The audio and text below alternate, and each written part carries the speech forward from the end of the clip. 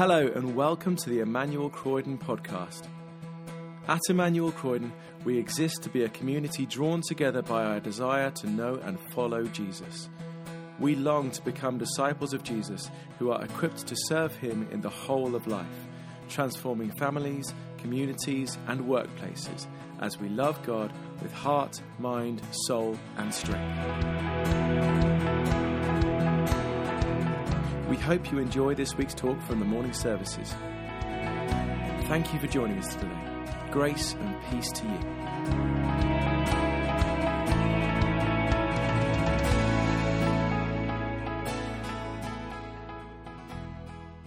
May we, your children, feel with Christ's compassion an earth disordered, hungry and in pain, then at your calling find the will to fashion new ways where freedom, truth and justice reign. Father in heaven, we plead with you this morning to do that work in us, in our hearts. Father, this week and next, would you do immeasurably more than all we can ask or imagine for the service of those in need and for the glory of your great name. Amen. Well, please do take a seat. Last week we began this mini-series by asking ourselves if we have hearts that burn with justice for those who are hurting, for the vulnerable in our society, for those who don't yet know the Lord Jesus as Saviour and Lord. We were challenged by Micah chapter 6, many other passages that speak of God's heart of justice, to examine our own hearts. We reminded ourselves that God is a God of perfect justice, that we are unjust people, but that God in his grace can make us just, declare us to be in the right with him, just as if we'd never sinned. That's what God has done for each one of us who have trusted in the Lord Jesus. It's done, accepted, finished. No price to pay. But now Micah wants us to hear that doesn't let us off the hook, as it were. Jesus hasn't done all of that so that we can go and live however we want. No, Jesus saves us as his people so that we can live radically different lives. Countercultural, sacrificial, joy-filled lives of service. Lives that long to become more like Jesus. Lives that long to share his good news. Lives that love to show mercy. And so Micah is giving us in this verse a picture of the person who has been saved by God and is being transformed by him. Is the picture in Micah 6 verse 8.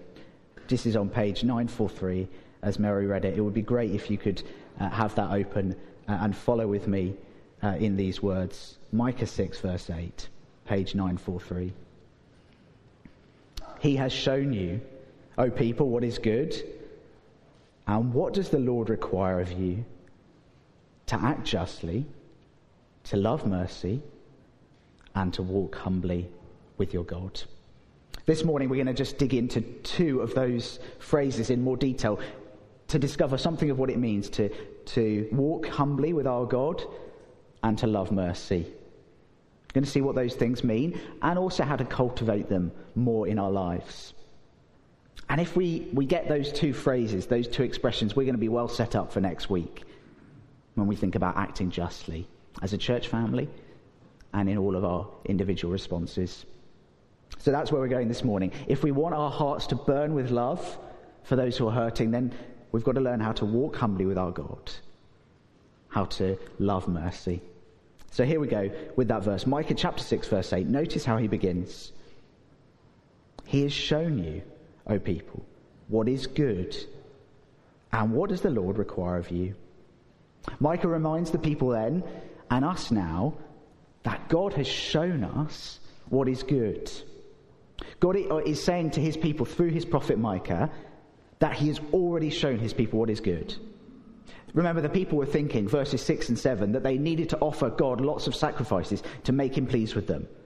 And so God reminded them, no, I've already rescued you. I've already accepted you as my people. That doesn't mean that God expects his people just to sit back, kick back, and take life easy.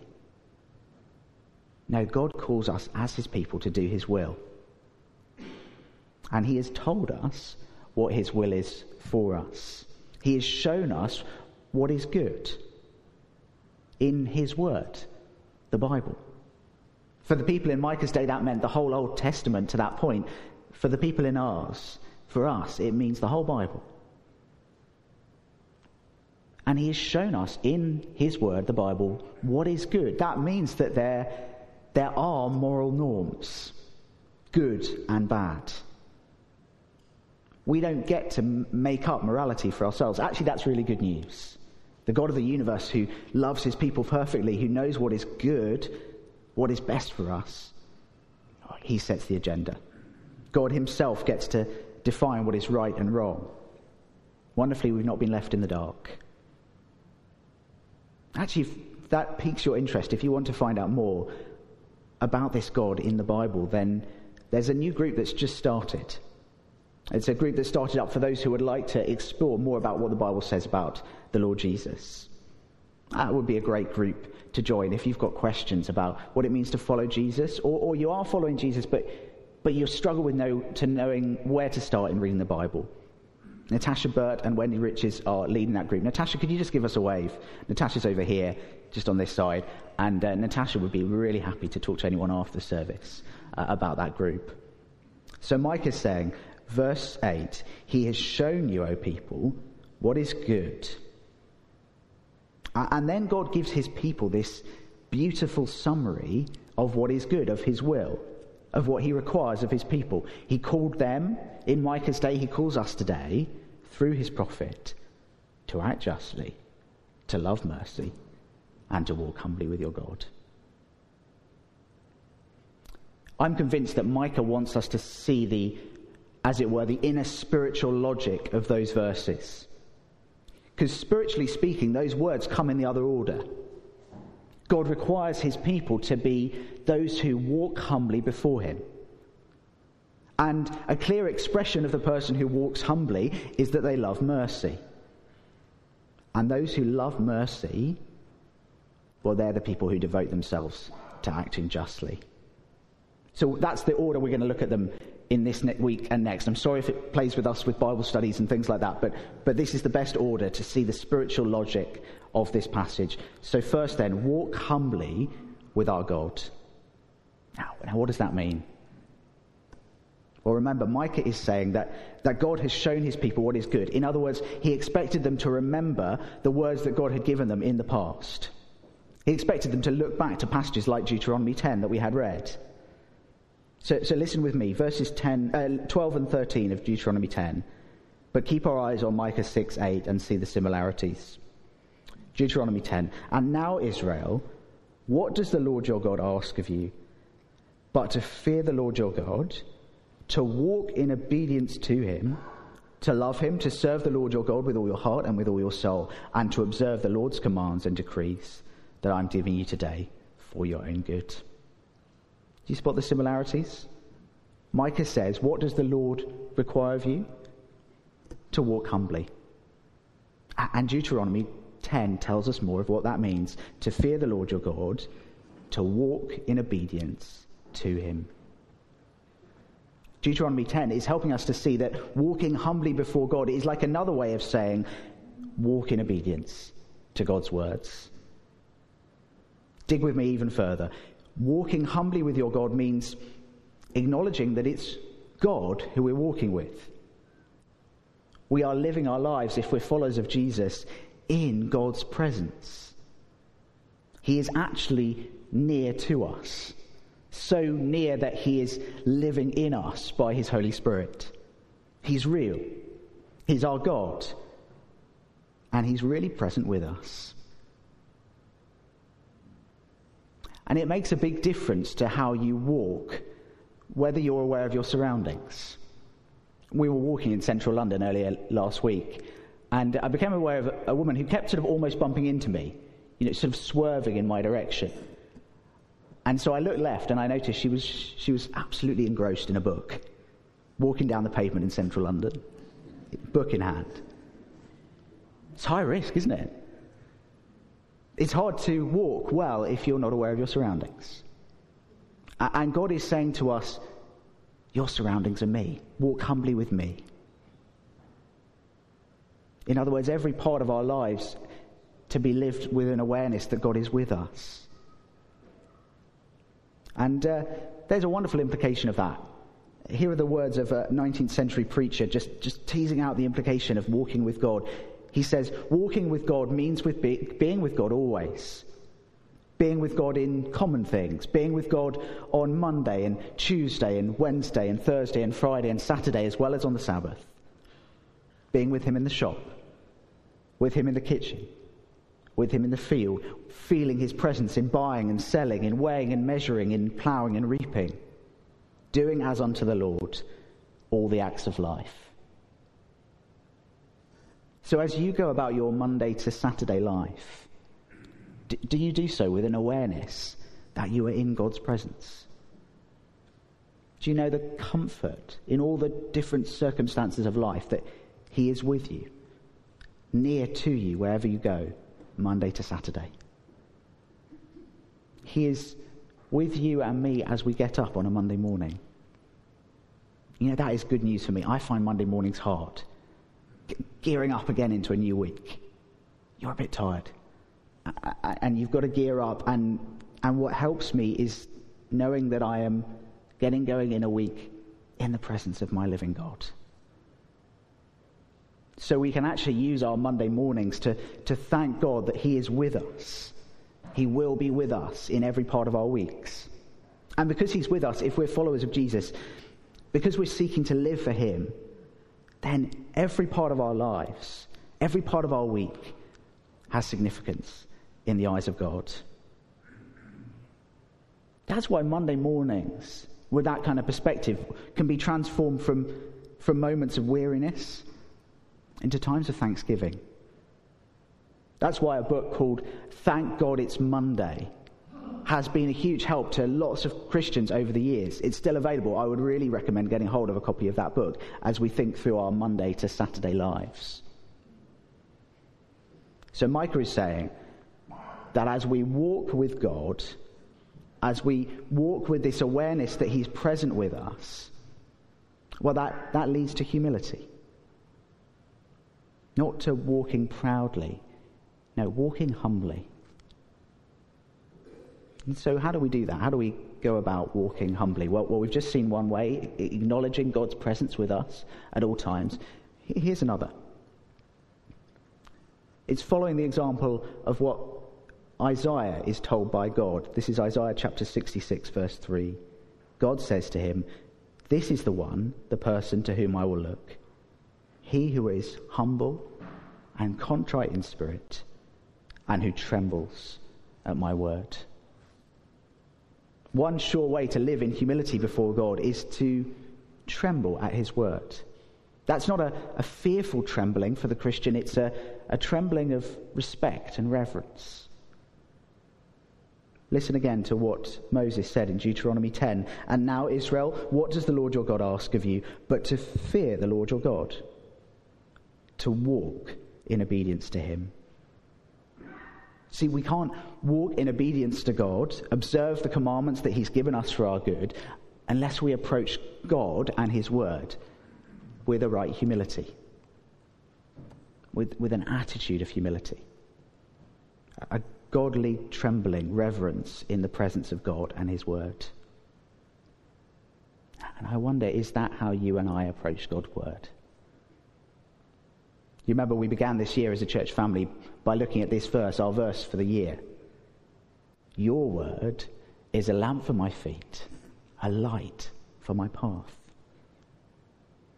And if we want that to be true of us, we need to ask, what kind of person trembles at his word? What does that look like? Well, almost by definition, it can't look like pride before God.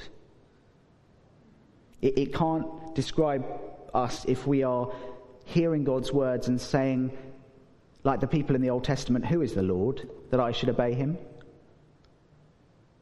It can't describe us if we feel we know better than God's words. No, the person who trembles at God's word is the person who says things like this to God: "God, I know that your words are true. I know that your words are for my good. So please help me to love your words, to cherish your words, to trust and obey your words. So walk humbly with your God, says Micah. And here's the thing. Walking humbly with God actually makes a massive difference to how we think about and how we treat others. If we learn to walk humbly with God, it will help us to love others. It will help us to love mercy, as Micah puts it. To love mercy. We've been thinking about that already in our service. And those words, they can be translated in different ways. One way is to love kindness. Or to be people of faithful love. And that word kindness is the Hebrew word hesed.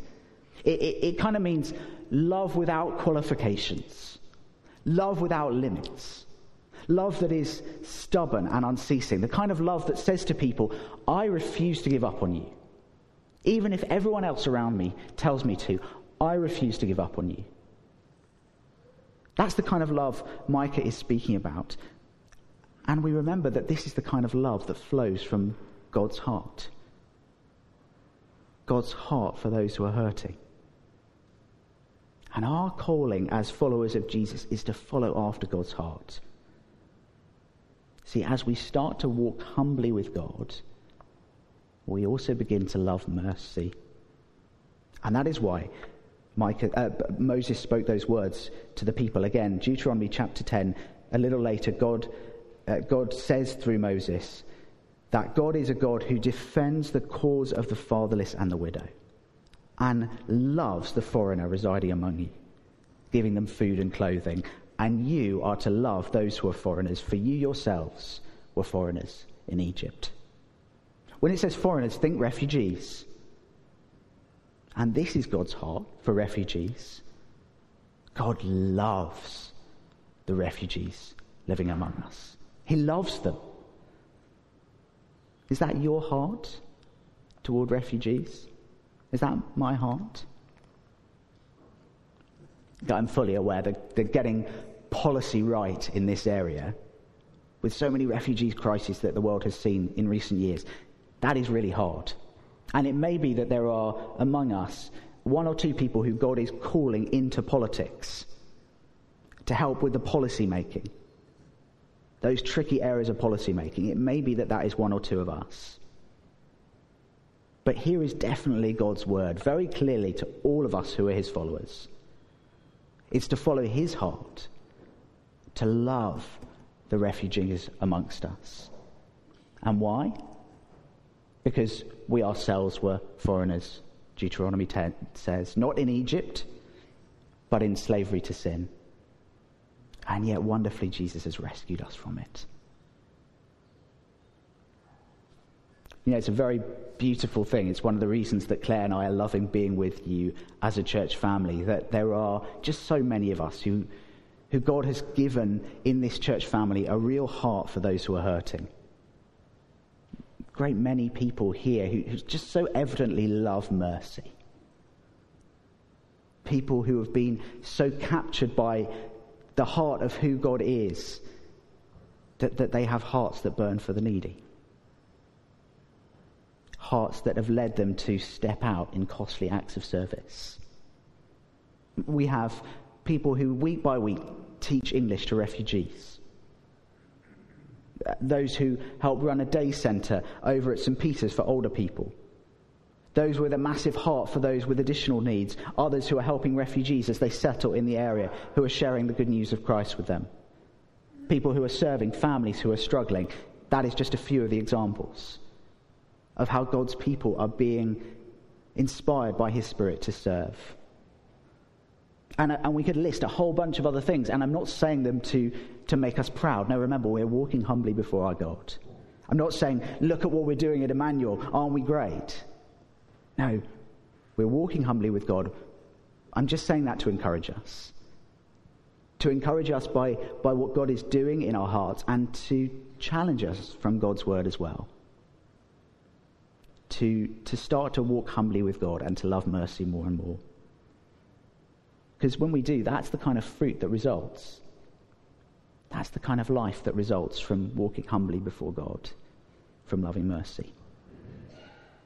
And so if I want to be the kind of person who lives this way, then one great thing that's been an encouragement to me is starting to get to know some of those in our church family who God's laid a particular heart on for this ministry. If you don't know any of those ministries and want to be introduced to people, come and say that, so that we can link you up with those who are involved in these kind of ministries so that all of our hearts can grow. We're going to meet one person briefly now. Sally spends her weeks with the vulnerable. And so I've invited Sally to come up and share with us something of her heart and the work she's involved with.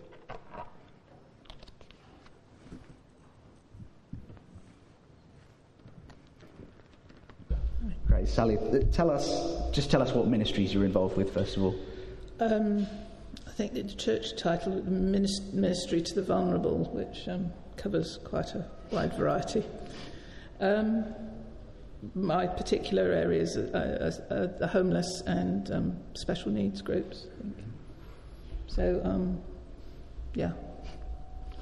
And tell us, Monday mornings are hard for me. Like, what gets you up of a morning? What motivates you each week to keep going? Well, Jesus gave us 2 commands, to love God and to love our neighbours.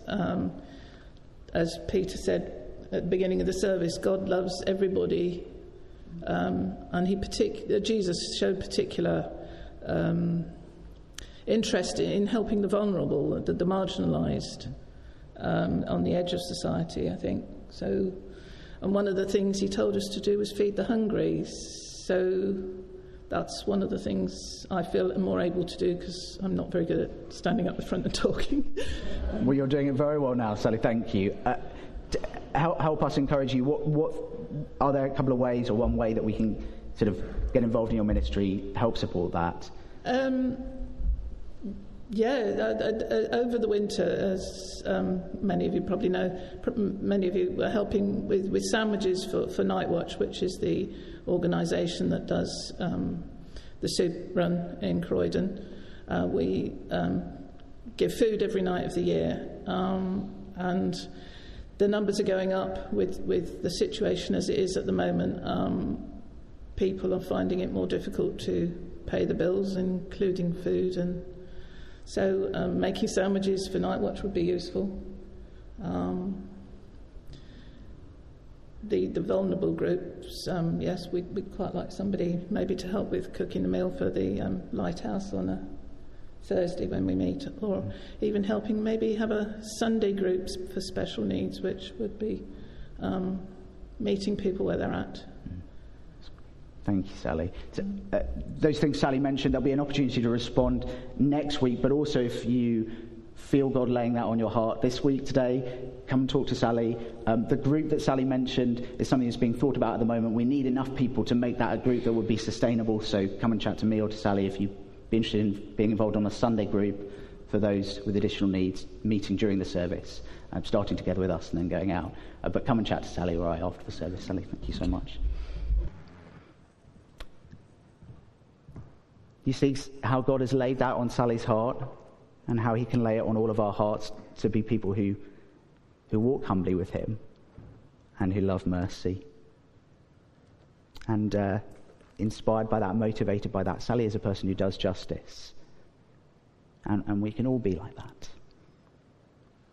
It's my prayer as we come into the last next week of this little series, that we would all be inspired by one another to grow more like that.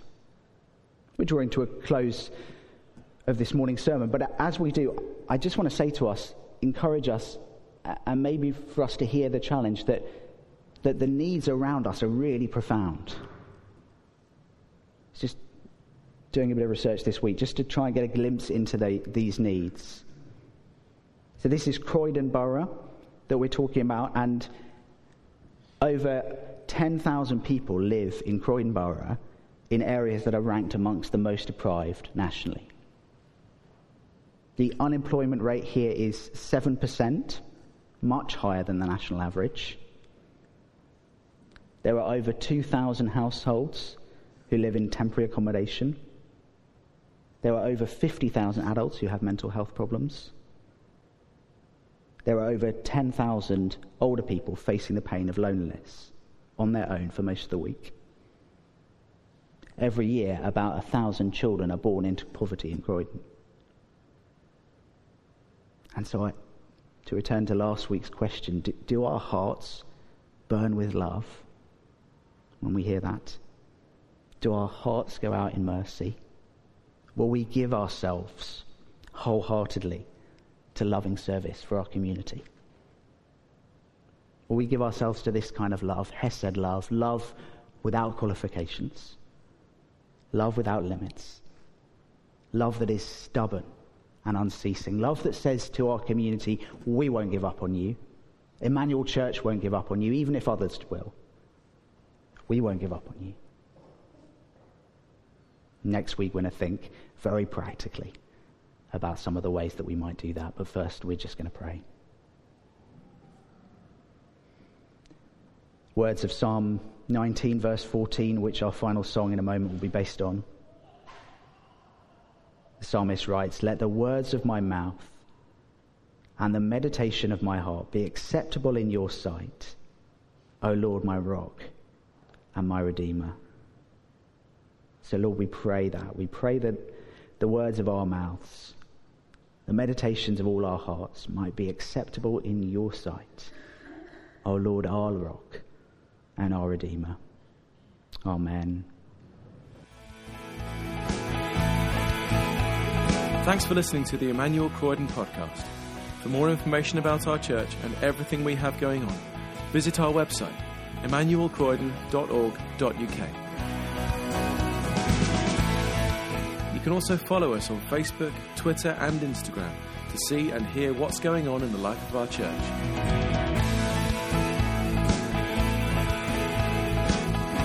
God bless you and have a wonderful week.